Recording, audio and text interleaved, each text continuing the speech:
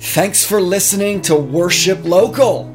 This is our podcast where we invite you into the long-winded, ever-deepening, and sometimes winding conversation of Frontier Church, where we exist for the glory of Jesus and the joy of Des Moines.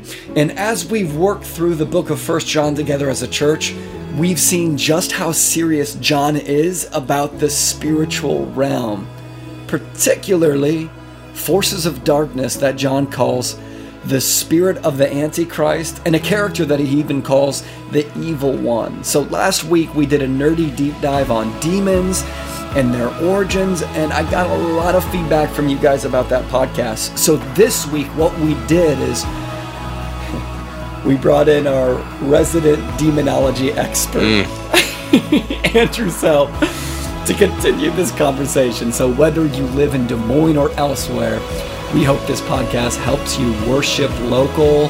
I'm Cole. I'm one of the pastors at Frontier, and I'm here with... I'm Andrew, and I'm another one of the pastors at Frontier Church. About time you're back, man. It's been a while since you've been on the podcast. I know. It's been a giant void in my life that I'm glad I get to fill today. Good. Well, how have the last 6 weeks been, man? Tell us about Abel. How's your family doing? How was time off? Yeah, so I was graciously given 4 weeks off by the pastoral team and from the church to help Tracy and help Lydia and Malachi as we welcomed Abel into the world. So he's doing normal baby stuff right now, crying a lot at night. He's doing better with the sleeping, but yeah, just being a normal baby right now. He was born 3 weeks early, so there's a little bit of developmental stuff that he's a little behind on. His little internal clock is different than everybody else's. So yeah, man, we're doing good. Family of 5 now. Tracy and I are in zone defense. Wow, dude. Wow, you're finally outnumbered, man. Yeah, they outnumber us for sure. Amazing, dude. Well, we love you and we missed you, and we're glad that you're back, but I'm also psyched that you got those 4 weeks with your family, man. What a sweet way to welcome Abel in. It's crazy. I preached that text on 1 John about Cain and Abel, like the week after Abel was born or something like that.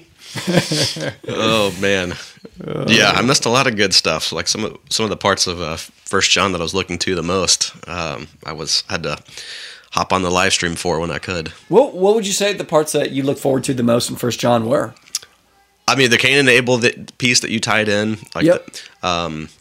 Really, this probably the last 4 weeks. I like some of the weird stuff in Scripture and like going down into all the rabbit holes of the Bible. And so this section of 1 John did some of that stuff. So I'd have been hooting and hollering from the back. I said this in the podcast last week, but I really believe it. I think that John as an apostle is understood or misunderstood. And I think that 1 John as an epistle is misunderstood. Like so often you hear 1 John just referred to as, bro, it's just all about love. And that's true. Like love and the demand to love is constant throughout the epistle. Mm-hmm. But I feel like you never hear people talking about 1 John as an epistle about spiritual warfare. Yeah. And it totally is. It definitely is. And that's the danger of just having like a particular system, and I think you've used this analogy before, but like a cheese grater. This is the cheese grater, and whatever comes to the other side is what's intended to come on the other side. So if John is all about love, then that's the only way we can read this epistle is going through the cheese grater of love, and what's coming out is love. But there's all this cheese that gets left in the cheese grater, like the evil one and the spirit of the Antichrist. Did you see that? Did you see that thing I shared on Instagram last night? I don't think so. Yeah, it was dumb. You're lucky you didn't. It was this cheesy 90s video of this dude singing a song about the Antichrist. And I saw that you posted it, but I did not watch it. Yeah, the title was Me Trying Not to Be a Weird Christian, and also me, and it's a song about this dude saying like, the Antichrist, he is not nice. Oh, it was horrible, dude. Dude, yeah. I'm glad I missed out on that. That sounds vaguely similar to my childhood, but so I probably I'm glad it may have given me flashbacks of some bad VBS music. Okay, so before Before we dive more deeply into our conversation about demons and their origins and what the Bible has to say about forces of darkness, how would you, for those who missed the last podcast, how would you summarize that? Okay, so you have It's a lot. Yahweh, the creator God, and he has spiritual beings who assist him, not because he needs help, but because he has chosen to have the spiritual unseen family. And Yahweh creates an earthly family. He creates mankind, Adam and Eve. These are his earthly imagers who are gonna fill the earth with God's image. There seems to be this faction of these spiritual beings. The divine council is the academic term for it. Psalm 82. Psalm 82. Word for it. And they're not happy with God creating this earthly family, these human beings. Yep. And so there's this faction that rebels against God. They come down to earth. We see this in Genesis 6, and they take for themselves women, human women, and they mate with them, and they create these giants, these Nephilim, as they're called in the text. And these Nephilim, once they are killed, they're the spiritual being, their spirits are removed from this human body, and they become and develop into what the Bible would say are demons. The Shadim in the Old Testament, and the Demonia in the New Testament. And that part of the narrative comes through in First Enoch, not in the canon. Not in the correct? canon. Not in the canon. So you have all this Second Temple Jewish literature that draws and sources material from First Enoch, that these Nephilim, when they die, when they perish, their spirits become disembodied spirits, and they're constantly seeking a host to possess, to control, because they hate human beings so much. Sure. And does that play a factor when Jesus cast the demons out in the Gospels and they begged to go in the pigs? You know what I'm saying? Yeah. You know the story I'm talking about. Yeah. Their whole point was to subvert God's proper order and structure of the world. They were so mad at Yahweh. They were so mad at human beings. They were so mad at this newly created physical world that they just wanted to seek destruction of it. So you have Legion, the Gadarene. Jesus comes up and sees this man who busts out of chains. He's naked. He's crazy. He's harming himself. And the demons, these disembodied spirits who were filling this man, they realize who Jesus is, and they say, "Hey, it's not your time. What are you doing here?" And so, they say, well, throw us into the pigs. And then the pigs, jump off a cliff, and crazy. Yeah. The story's nuts. So, I've not done a whole lot of reading on that. I remember we were at the For the Church conference a couple of years ago, and Russell Moore preached on that. Oh, that was a great sermon. That was a great sermon. That was an awesome sermon. But I was thinking about that last night, but I didn't do that huge of a dive into that. But I think these spiritual beings, these disembodied spirits, hate humanity and hate creation, that they are doing everything they possibly can to defile God's creation and to destroy God's image bearers. They see a human, they see a man, they see a woman, and they see Yahweh's reflection in them. Mm-hmm. And they want to kill, they want to destroy, and they want to mutilate humanity. That's good. Yes, we got these demons. Yeah. Wow. Okay. So I think a big question that people wrestle with and struggle with when they hear people talk about demonology and kind of talk about a biblical theology about who demons are, what their origins are, and what their goals are. And I think one of the big questions that always comes to my mind is, how does this deepen my theology of Jesus? How does this deepen my love for Jesus? Have you found any answer to that? Or yeah, I mean, so we've talked, maybe the last podcast I did, but we talked about the significance of Jesus taking on flesh.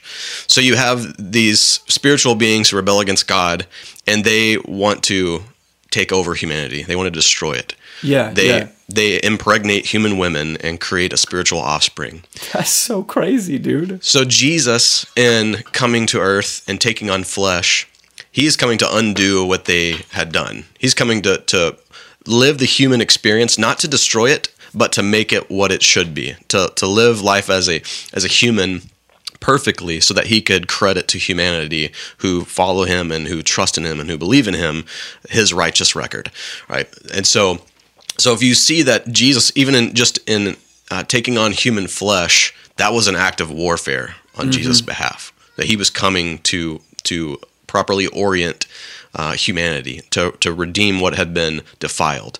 And so you see him engage in this spiritual warfare consistently throughout the scriptures, whether it's him sending out his disciples and to go and preach and declare that Jesus was here, that the Messiah has come. You see this whenever Jesus casts out demons or heals people from unclean spirits. You see Jesus constantly waging war against the spiritual evil. You see him whenever he is talking to his disciples, and he says, "Upon this rock I will build my church, and the gates of hell will not prevail against it." And we've talked about how one scholar says that's not the best translation, because it seems like the church is the one taking the beating. A better translation would be that the gates of hell will not withstand the church. That's right, yeah. So the church is on the offensive. The church isn't on the defensive, right? Yeah, that's right.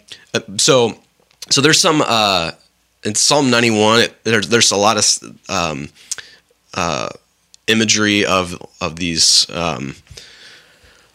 spiritual beings, these evil forces, and a development in, especially in the Second Temple Jewish literature, but even Old Testament believers, they believe that God had anointed David, made him king, and David's throne would never end. His reign would never end. Now, did David die? Yeah, he died. So how is it possible that his throne never ceases? His reign this is big. Never ceases. This is so big in biblical theology. It is.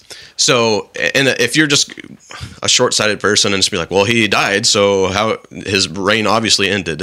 That's a very Western way to approach things. You're thinking of lineage. You're thinking of your descendants constantly filling the throne and ruling with your namesake. So we see Jesus, and in his lineage and his family tradition, we see that he is a descendant of David, right? And but an Old Testament belief, a Jewish tradition and belief was that the descendant of David, the one who would properly take the throne, the Holy One of Israel, yeah, he would have the power to cast out these demons. He would have the power to engage in this spiritual warfare. And so it's significant if you're a Jewish person, if you're a disciple, and you see Jesus cast out demons, that's going to trigger in your mind, this is the Messiah. Oh, this is the one that we have waited for. Okay, so I have a question about that. Is it right then?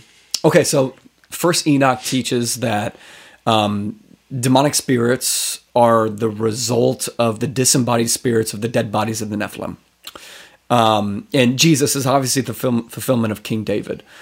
So would it be right then, if you look back at David and Goliath, and you see David slaying Goliath, kind of like the last Nephilim, and completing the conquest against these giant clans, would it be right in the New Testament? And the reason I ask this is because in the New Testament, you see this language continue. You see Jesus be referred to as the Holy One of Israel, which is clearly a Davidic term. Mm-hmm. And then John almost picks up on that, and he refers to the evil one with that phrase, the evil one. So you've got the Holy One versus the evil one. Is it right to think of this warfare as the spirit of David still at war against the spirit of Goliath? Jesus versus the spirit of Goliath? Yeah, I think that can be a helpful archetype to think through that. Like it's this perpetual story, like David versus Goliath is actually going to set the tone for what Jesus does spiritually in the New Testament. I think so. Having a Christological view of Scripture, that Scripture leads us and points us and signals to us Jesus being the truer and better Israel, the truer and better David, the truer and better Moses, the truer and better Noah, so on and so forth. You can go. I think that's a helpful way to think about this, that there is this cosmic war going on, and we see God's people at war, but we also know that Jesus, he didn't just come to earth and be like, okay, I'm going to die, I'm going to be buried, I'm going to descend to the dead, I'm going to be resurrected and ascend on high, and then I'm done with my job. Yeah, that's right. Yeah, Jesus is still engaging in this warfare. So just as David slew Goliath, Jesus is in the process of slaying the evil one. He's engaged in this war of destroying the Satan and his followers, and then protecting us from him. I mean, that I wanted to spend more time expositing this text last week, but 1 John 5 says that we know that we are from, 1 John 5 verse 18. We know that everyone who has been born of God doesn't keep on sinning, but he who was born of God, singular, Jesus, protects him, and the evil one does not touch him. That's a powerful image. Yeah. You ready for this? I'm ready. I'm gonna drop another Harry Potter reference. Oh, no. I wanted to use it in the sermon, but I was like, I have pushed the patience of our people too far. Okay, but I just gotta get it out of my system. So at the end of the first Harry Potter, it's the epic showdown where Harry Potter is fighting against Voldemort, right? Who's like he's the key bad guy. He's kind of the Satan figure in Harry Potter. And here's where it gets crazy. What happened is Voldemort has actually inhabited another teacher at Hogwarts. So he's possessed another teacher whose name is Quirrell, and he's working through Quirrell. And I'm like, oh my gosh, that's exactly how demons desire to take possessions of people biblically. Here's where it gets crazy. Voldemort, to try to defeat Harry, and I can't believe I'm talking like this. I can't either. Okay. I was the most surprising thing in the past year. That's been a very surprising year. Is you coming to my house to bring me a meal and telling me, dude, I started reading Harry Potter. Upset of the year, dude. Okay, so Voldemort is working through Quirrell to try to destroy Harry Potter and get back this thing called the Sorcerer's Stone. And so Harry gets the Sorcerer's Stone and he's running away, and Voldemort says, grab him. And so Quirrell does. He reaches out to grab Harry, and right when he touches Harry's skin, his hands burn, and he falls to the ground and starts writhing. And he gets up and he tries to grab him again. And every time he touches Harry, he burns and he falls to the ground and he can't touch Harry. And later on, the book describes why this is the case. He says, what Voldemort didn't realize, that love as powerful as your mother's for you. So his mom died for him and protected him from Voldemort when he was a kid. And it says, what he didn't realize is that love as powerful as your mother's leaves its own mark on you. To have been loved so deeply, even though the person who loved us is gone, will give us some protection forever. It is in your very skin. And Quirrell, full of hatred and greed and ambition, sharing his soul with the evil one, could not touch you for this reason. It was agony to touch a person marked by something so good. I mean, totally like the love of Jesus and the prayer of Jesus makes it, just like John says, so that the evil one cannot touch us. I was like, come on, that's straight Bible. I'm still not reading Harry Potter, but that's cool. Well, you think of in the betrayal of Jesus, it says Satan entered into Judas. Right. And so he grabbed a hold of him, and the evil one grabbed a hold of him, and killed him, but he didn't stay dead. He was resurrected. So yeah, that's really interesting. Dude, crazy. But that text just popped to me this last week. The evil one cannot touch him. Yeah. It's like, oh, dang. That's awesome. Sorry, where were we at? I don't remember. Just went on a rabbit hole there. We were talking about the kind of the messianic profile, the fact that Jesus casting out demons is significant in his proof of being the Messiah. That's right. And how first century Jewish people, when they saw that, they wouldn't have just thought, whoa, isn't that cool? And isn't he God? Although there's a component of that. What they would have thought is David's back. Yeah, and so Psalm 91 says, "He who dwells in the shelter of the Most High will abide in the shadow of the Almighty.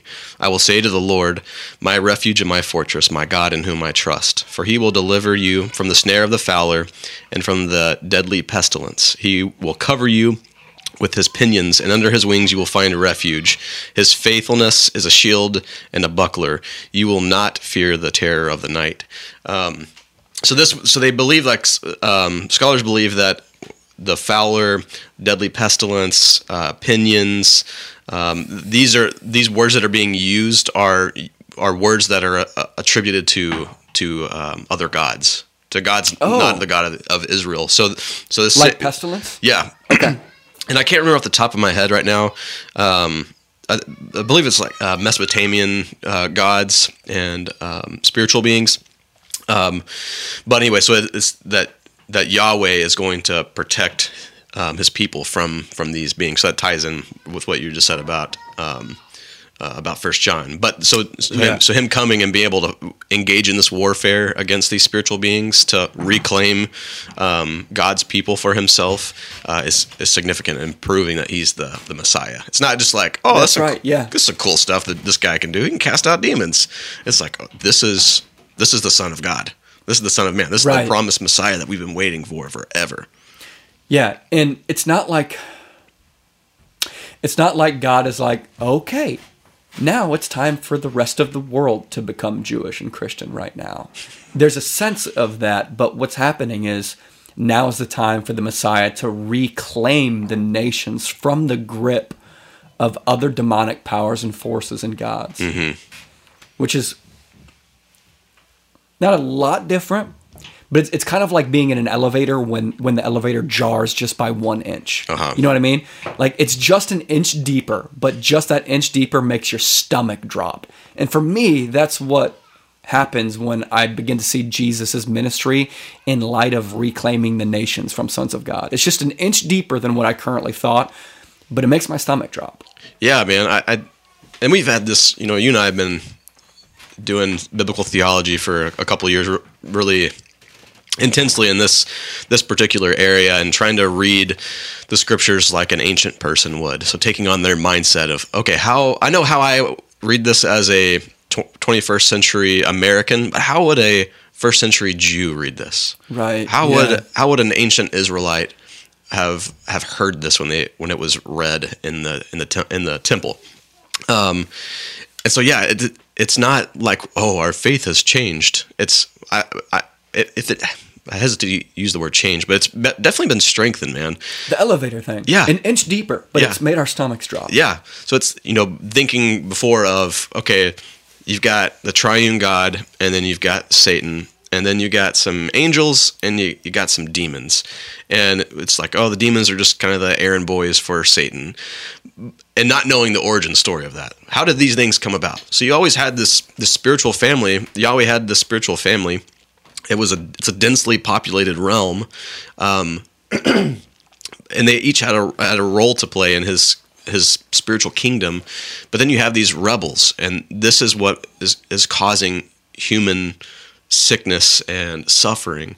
It wasn't like Adam and Eve came up with the idea themselves to eat from the tree of the knowledge of good and evil. They were tempted by a spiritual being into rebelling against Yahweh. Yeah, that's right. So having that mindset, it just makes more sense when we see some of the commands in Scripture to take on the whole armor of God, and to be sober-minded because Satan is prowling like a lion. You see these commands to engage in this warfare, to pray, like you use the wartime walkie-talkie analogy on Sunday. Piper's analogy. That's so good, dude. It makes prayer so non-abstract. Yeah. It gives you such concrete visuals for what's happening. It does. Like the urgency and the importance and the intimacy. Like sometimes I like to go and listen to watch YouTube videos of like they're soldiers on the ground, and they've got air traffic controllers, and they're being engaged by the enemy. They're being shot at. Their IEDs are blowing up, and they're talking with either the fighter pilots or the helicopter pilots, and they're doing all these call signs. Is this Troop 555? Freaking liar. Sorry. that was funny. Got so much feedback. Yeah. If you didn't say troop, I probably, like Stephen and I were talking about this, it sounded like some Girl Scout unit. I didn't know what else to say.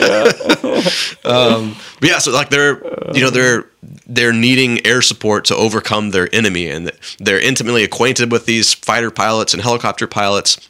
And they know what to say and when to say it, and the fighter pilots know it as well, and they see what's going on the ground. And so the guy on the ground has to say cleared hot for them to, launch missiles or to shoot rockets or to fire their air cannons. Cleared hot? Cleared hot. Okay. So you have to be cleared hot, so that, especially for what do they call it? Danger close is what they call it. Is whenever you're calling in air support, and it's not like they're 2 miles away and you're calling it, but there's a danger for you to have friendly fire because the enemy's so close to you. Oh, okay. And you're in need of support, and so they will say danger close, cleared hot.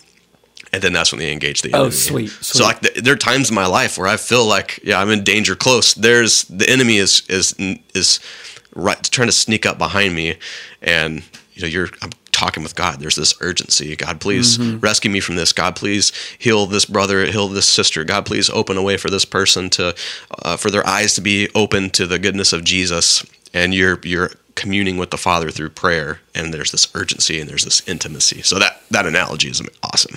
Yeah, and so this just deepens your understanding of prayer as a wartime walkie-talkie. This is directly from Piper's article, which is where we get the analogy of prayer as a wartime walkie-talkie. This is so good. He says, this is exactly what you're saying too. Piper says, prayer is the communication by which the weapons of warfare are deployed according to the will of God. Prayer is for war. And the number one reason why prayer malfunctions in the hands of a believer is that they try to turn a wartime walkie-talkie into a domestic intercom.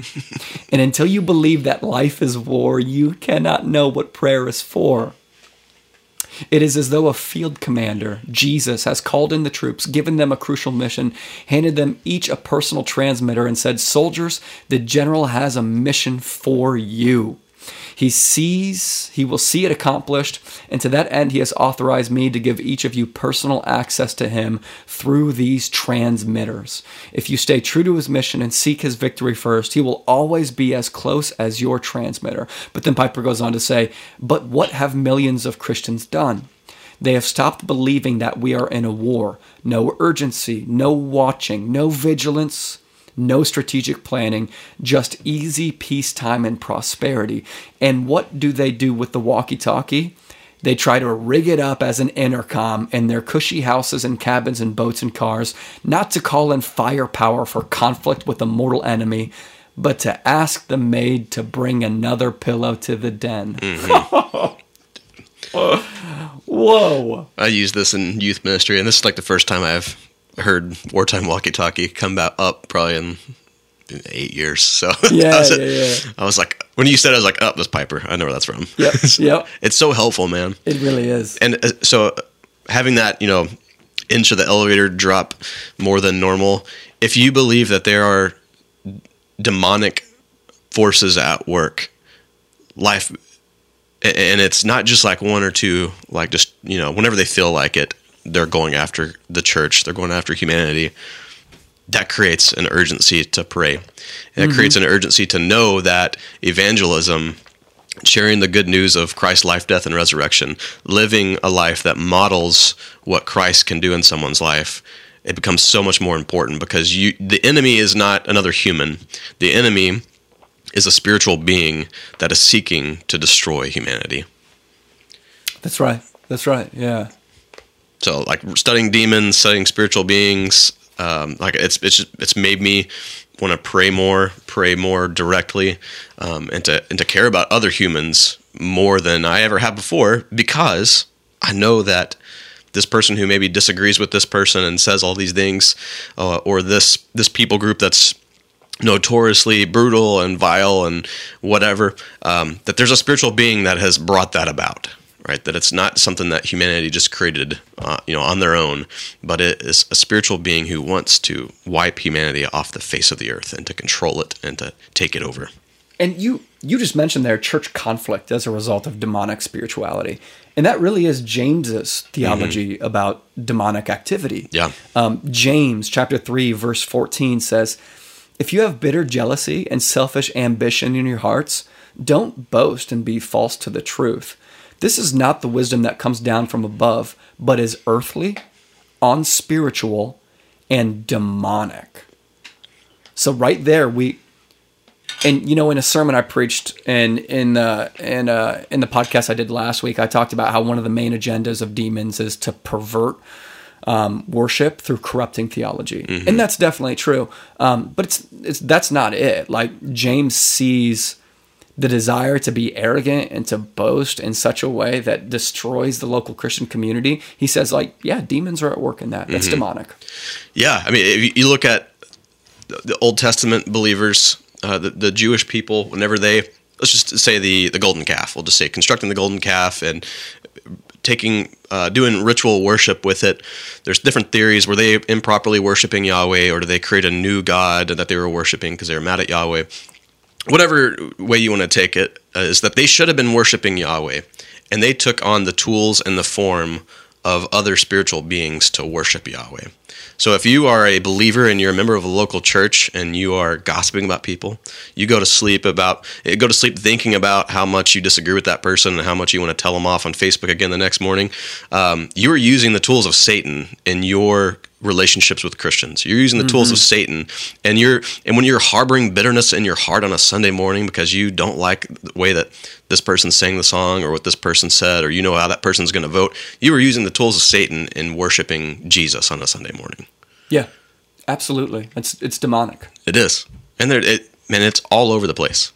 I've been in part of churches that Satan had just had a stronghold in that local church because of the people. Maybe some of them weren't believers and followers of Jesus, but maybe some of them were, and they were fighting with the enemy. They were against a brother or a sister in the church more than they were against the spiritual forces that are behind all this division. Mm-hmm. It's terrible, man. Yeah, it is. You have to know when a thought creeps up into your mind, and that causes you to view another Christian or another church member lowly and poorly, you are being tempted to sin. You're being called into the mission of the demonic forces, which is to destroy God's imagers.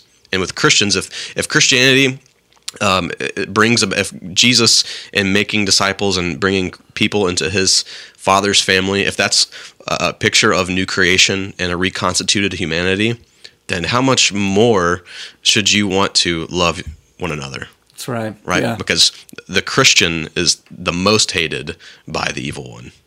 Because the Christian is being renewed and is going to be brought into new creation, which is going to be the perfect and the truer and better Garden of Eden, where no serpent is going to exist, where no spiritual being is going to have some sort of geography that they are ruling and reigning over. It's going to be pure, undefiled sovereignty, worship, and access to the triune God. So you said geography right there. So let's just go right there down this rabbit hole. You look at Deuteronomy 32. What happens at the Tower of Babel is that God divides mankind, fixes them to borders, and then appoints sons of gods to rule and reign over them. And these sons of God they're perverted, and they're later on referred to in Deuteronomy 32 as demons. So a question would be, do demons rule and reign over specific geographical areas? Are there borders that are fixed for their rule and reign? Is there more demonic activity in this part of Des Moines rather than that part of Des Moines? Like, explain to us what theologians call spiritual geography. Yeah, I would say cosmic geography. Yeah, so I would say I believe that, and people get that from Deuteronomy 32. So if a particular people is being given over to another member of God's divine council, God is not claiming them explicitly as his own people group. He just chose one. He chose Israel for himself, but he assigned to the sons of God the rest of the nations. So if that's the case, then it makes sense that they are given a realm of geography, or an area where they are wielding their influence. Because and this was punishment to humanity for them not spreading out throughout the world. But those sons of God were supposed to reign justly. And so Psalm 82 is the punishment of the sons of God that don't reign justly and don't point people to worshiping Yahweh and to be reconciled and being brought back into being a part of Yahweh's people. So with Jesus coming and opening up and bringing Gentiles into the fold, grafting Gentiles into to Israel is the beginning of God making for himself one earthly family again. But there still are these spiritual beings that seek to control people, to blind them, to keep them from seeing Jesus as the Messiah, as the one who's coming back again to usher in new creation. So I would say yes. And I don't know how to... I don't think you can put like a mile marker on it. I don't think you can put a zip code around it necessarily. But I think you see evil, if you were to create a heat map, okay, and you see that's a good image. You see a lot of evil taking place in one area, you've got to say, man, there's some spiritual force of evil is at work here, more intensely than somewhere else. Yeah, I think you have to say that. Yeah, because if humans are being tempted into sin and tempted into destroying one another, there's a spiritual force that's at work behind that. Yeah, and so here's a weird story that comes through in the Old Testament that illustrates cosmic geography. Naaman. Have we talked about Naaman on the podcast before? Maybe. Yeah, let's go there just once more. Then this is helpful for this story. So there's a story in Second Kings chapter 5, where Naaman, who's a Gentile, has leprosy. Long story short, Naaman crosses the border to Israel and experiences healing while he's participating with another Israelite prophet. He went to talk to the prophet. The prophet told his servant to, hey, go do this. Wash yourself, dip yourself down. Yeah. And he does, and he's clean. He experiences healing. And then he healing. comes back and talks to him. Yep, okay. And so he experiences healing, and then Naaman has to go back to his country. And he asks for, and this is literally in your Bible, he asks for a load of dirt. Here's the way that Naaman says it in First or Second Kings. He says, "Please let a load of soil on a pair of mules be given to your servant, for your servant will never again bring a burnt offering and sacrifice to other gods, but only Yahweh." So he experiences healing in Israel. He's going back to his Gentile country. He asks for a load of dirt to bring with him. What's going on? Yeah, he understands that this God is the true God. He's the God of gods, and this is where he has his people, and this is where he is exerting his energy for his people. Now, obviously, God is sovereign over all of creation, but people had the mindset of this is your God, and this is where He is. He's here. This is the soil that He has claimed for His people. So I want to be one of His people. I believe in Him. I'm going to give my loyalty to Him, but I've got to go back to where I'm from. So can I take some of the soil here to remind me that the God of gods is not the gods that my people worship, but it's the God of Israel. So I'm taking some Israel with me, and I think the last time we talked about it is he put in his pocket when he'd go into pagan worship.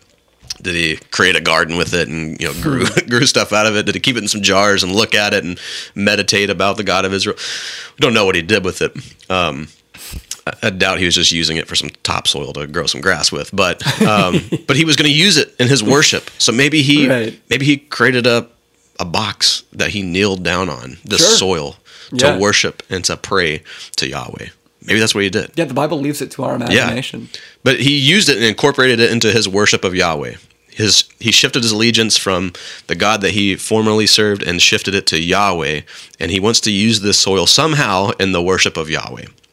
We don't know how, but he's using it because he believed that the God of Israel was the true God, so he wanted to take a piece of Israel with him. And you see this like in Exodus. We don't pick up on some of this stuff, but the route that God took the Jewish people through, it was land of other gods. And he was saying, look, you guys heard what I did to the gods of Egypt? I'm coming through here. You can't stop me. Right. I'm going to go through they call it the land of the gods, where the foreign gods from Egypt, they had power over there. And you didn't really want to go out there because they might kill you or sneak up on you. But Yahweh takes his people through there, and nothing happens to them. He takes them through the Red Sea. Nothing happens to them. Yeah. The Red Sea, that's where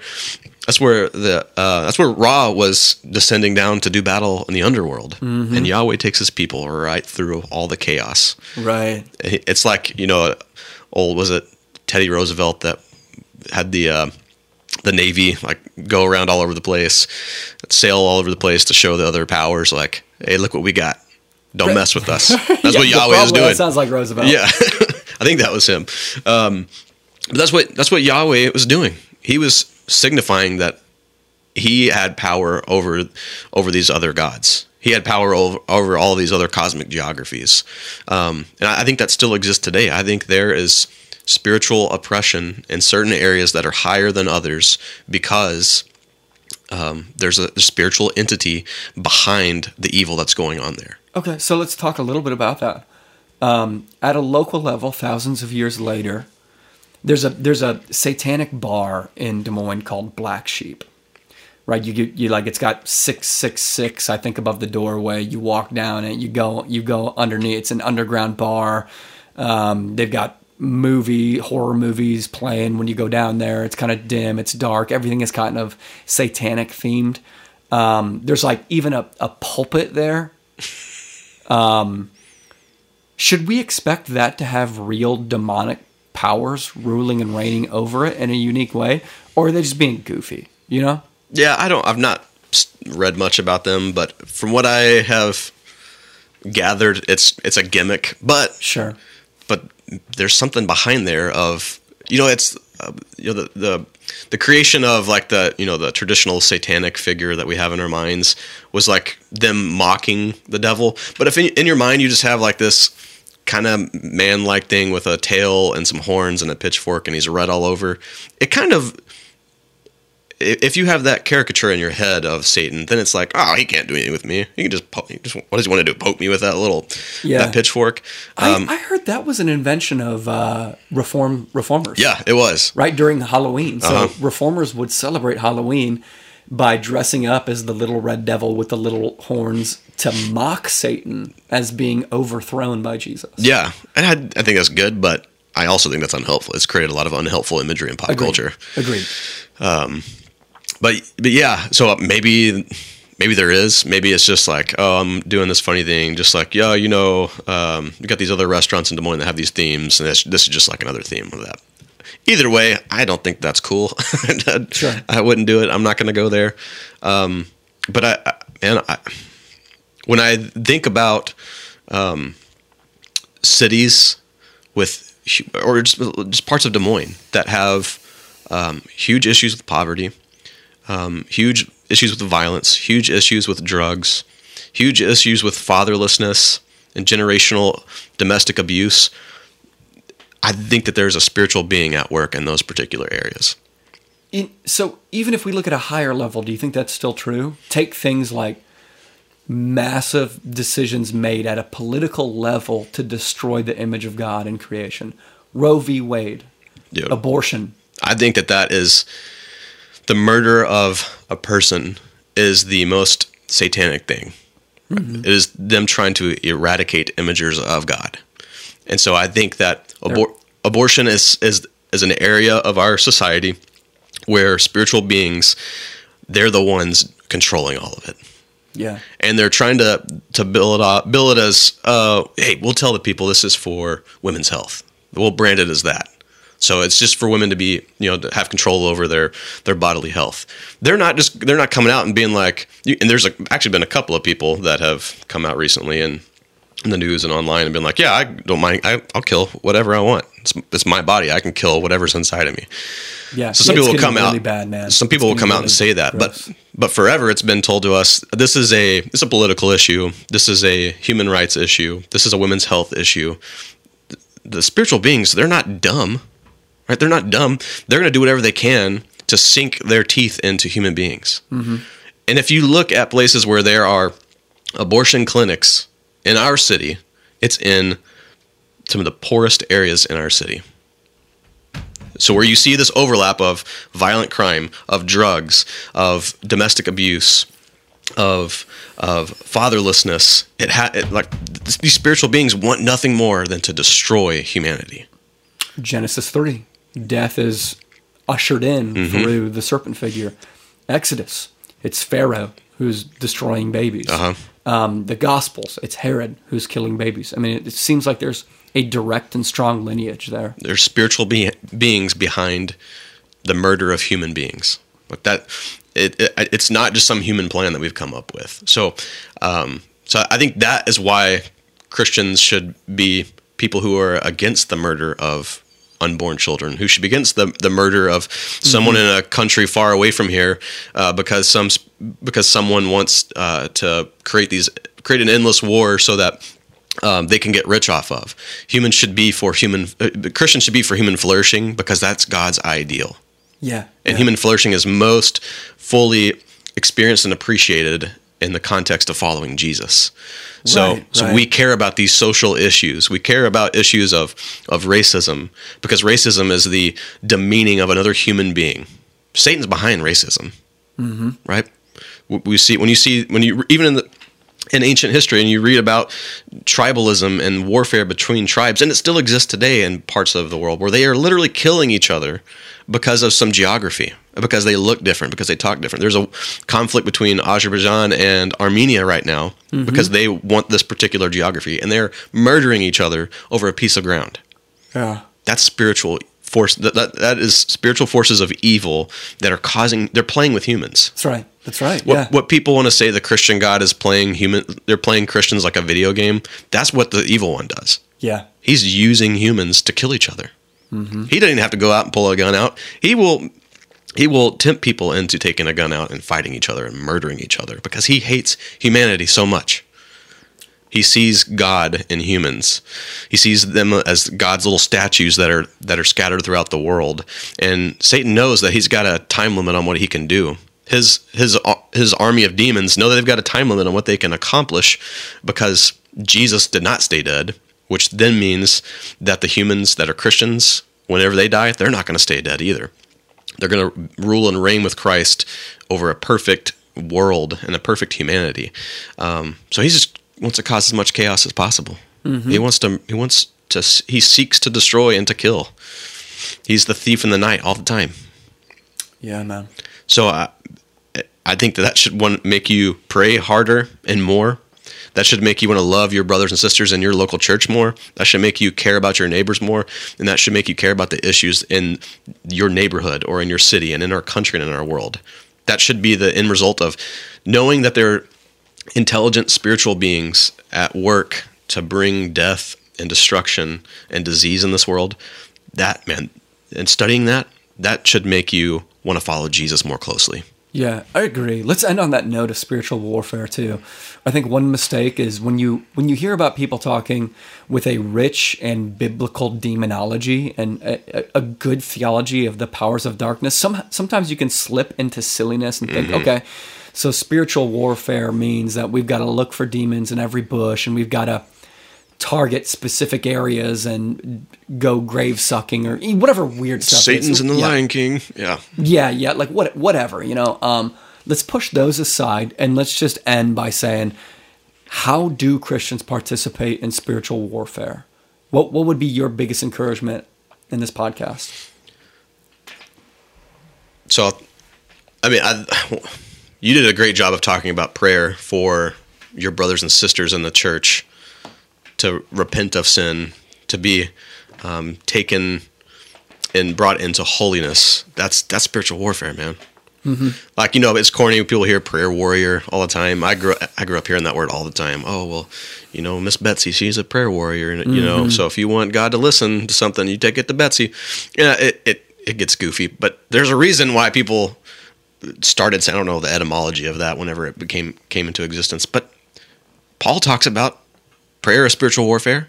Yeah. So if you know someone in your community group or in your fighter group or someone in your local church is struggling with a particular sin or whatever that might be, or they're harming themselves or they're not living life as God intended them, you're praying for them so that the evil one cannot destroy them.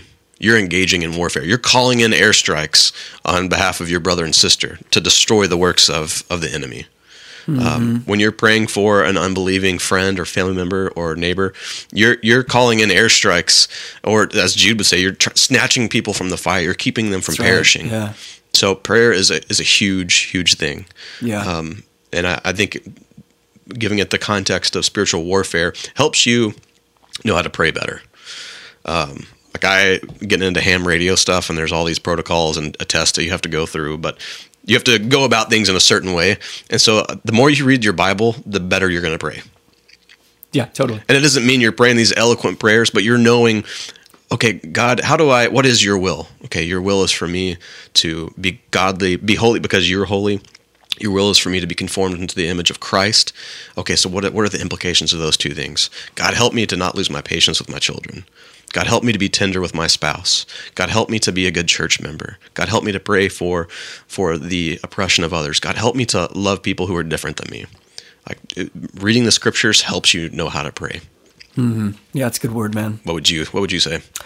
I would allow a grid of spiritual warfare to inform the way that you view sharing the gospel. Mm-hmm. I think a lot of people in our church are really frustrated with what they think their track record is with sharing the gospel, because they've shared the gospel someday, they preach the gospel and it's been rejected, and they feel like it's been a failed preaching of the gospel. Mm-hmm. But if you properly understand spiritual warfare, of course we want to see the salvation of sinful people. Of course we want to see people repent and turn to Jesus. And yet, if you see preaching the gospel through a lens of spiritual warfare, you come to the conclusion that there is no such thing as a failed preaching of the gospel. Mm-hmm. Every preaching of the gospel is effective. Perhaps not on the earthly realm. We see people reject it and walk away from it. But at a heavenly realm, we have to know that when we preach the message that Jesus died for sinners and he has shamed the powers and principalities, every time we preach that in the heavenly realms, the powers and principalities are shamed, humiliated, and darkness is pushed back. Yes. So some of you guys need to go back and you need to reevaluate these times that you've shared the gospel with people and you're licking your wounds saying, man, I failed at that. You didn't. You did push back darkness in the heavenly realm, whether you see that or not, because there's no such thing as a failed presentation of the gospel. Dude, that's so good. Yeah, that's the mindset that we need to constantly have, because we're not the general in the army. That's right. That's right. But we've been given a mission, and that mission is to make disciples. Mm-hmm. Our mission is to teach people to obey Jesus. Our mission is to baptize those believers. Mm-hmm. So yeah, those goofy conversations that you have, they may have felt goofy to you. Yeah. But Satan, his skin was curling. That's right. Whenever you preached about Christ's life, death, and resurrection. That's right. That's right. Any last words, bro? I think I've put all out I can, man. It's good to be back. This is good. This is a good conversation, man. Started off a little sloppy. That's my bad, guys. I'm getting back into the swing of things, but no, it's good. It's good. Hey, church, we love you. We hope that this conversation deepens your theology of demons a little bit and deepens your theology of Jesus and his victory a lot. Mm-hmm. And we also hope that this podcast, we hope it helps you worship local. Yes.